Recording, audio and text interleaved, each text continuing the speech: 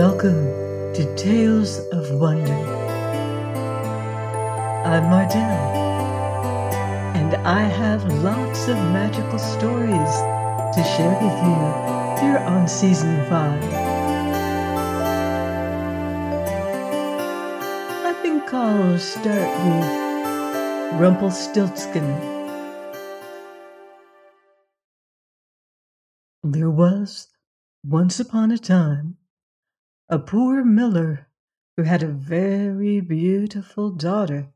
Now it happened one day that he had an audience with the king, and in order to appear a person of some importance, he told him that he had a daughter who could spin straw into gold. "Now that's a talent worth having," said the king to the miller. "If your daughter is as clever as you say, bring her to my palace tomorrow, and I'll put her to the test." When the girl was brought to him, he led her into a room full of straw, gave her a spinning wheel and a spindle, and said, "Now set to work, and spin all night till early dawn, and if by that time you haven't spun the straw into gold, you shall die." Then he closed the door behind him and left her alone inside. So the poor miller's daughter sat down and didn't know what in the world she was to do. She hadn't the least idea of how to spin straw into gold, and became at last so miserable that she began to cry. Suddenly the door opened, and in stepped a tiny little man and said, "Good evening, Miss Miller Maid. Why are you crying so bitterly?" "Oh," answered the girl, "I have to spin straw into gold, and haven't a notion how it's done." "What will you give me if I spin it for you?" asked the mannikin. "My necklace," replied the girl. The little man took the necklace, sat himself down at the wheel, and whir, whir, whir, the wheel went round 3 times, and the bobbin was full. Then he put on another, and whir, whir, whir, the wheel went round 3 times, and the second too was full. And so it went on till the morning, when all the straw was spun away, and all the bobbins were full of gold. As soon as the sun rose, the king came, and when he perceived the gold, he was astonished and delighted. But his heart only lusted more than ever after the precious metal. He had the miller's daughter put into another room full of straw, much bigger than the first, and bade her, if she valued her life, spin it all into gold before the following morning.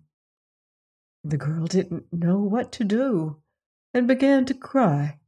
Then the door opened as before, and the tiny little man appeared and said, "What'll you give me if I spin the straw into gold for you?" "The ring from my finger," answered the girl.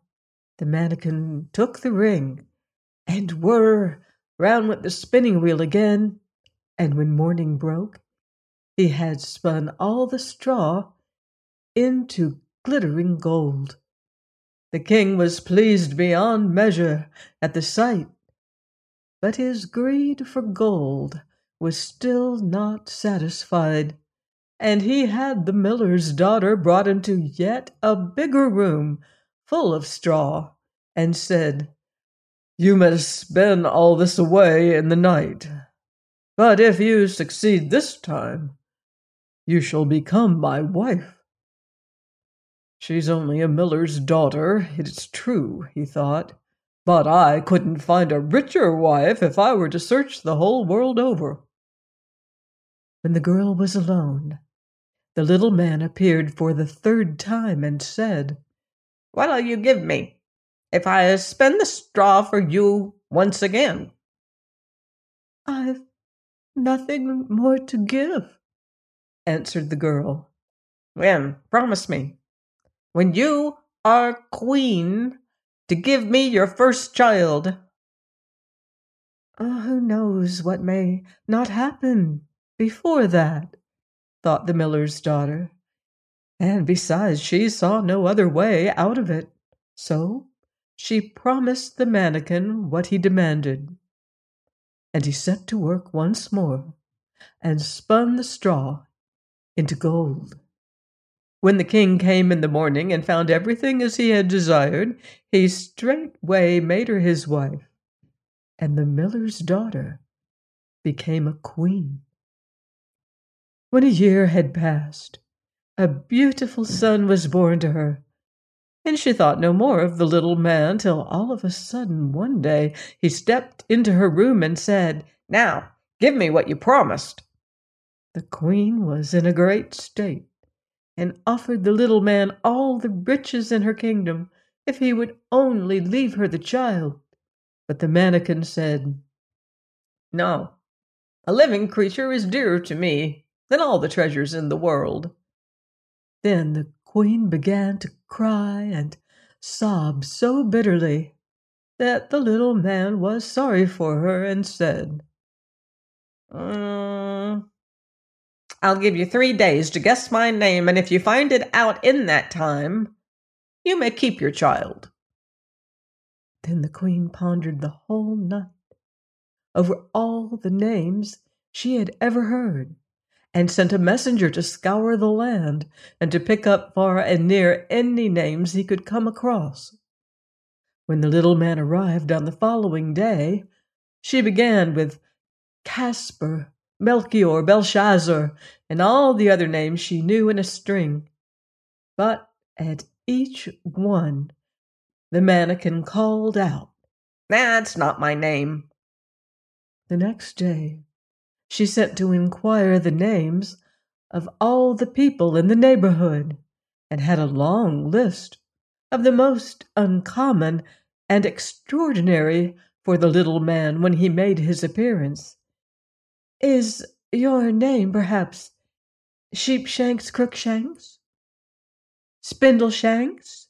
But he always replied, "That's not my name."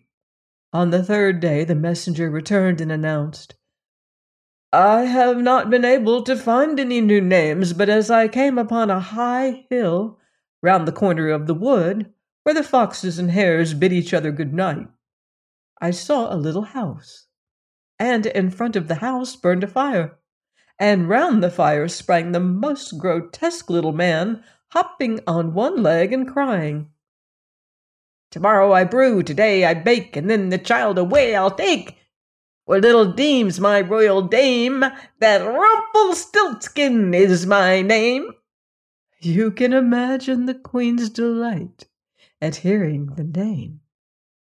And when the little man stepped in shortly afterward and asked, "Now, my lady queen, what's my name?" she asked first, "Is your name Conrad?" "No." "Is your name Harry?" "No." "Is your name perhaps Rumpelstiltskin?"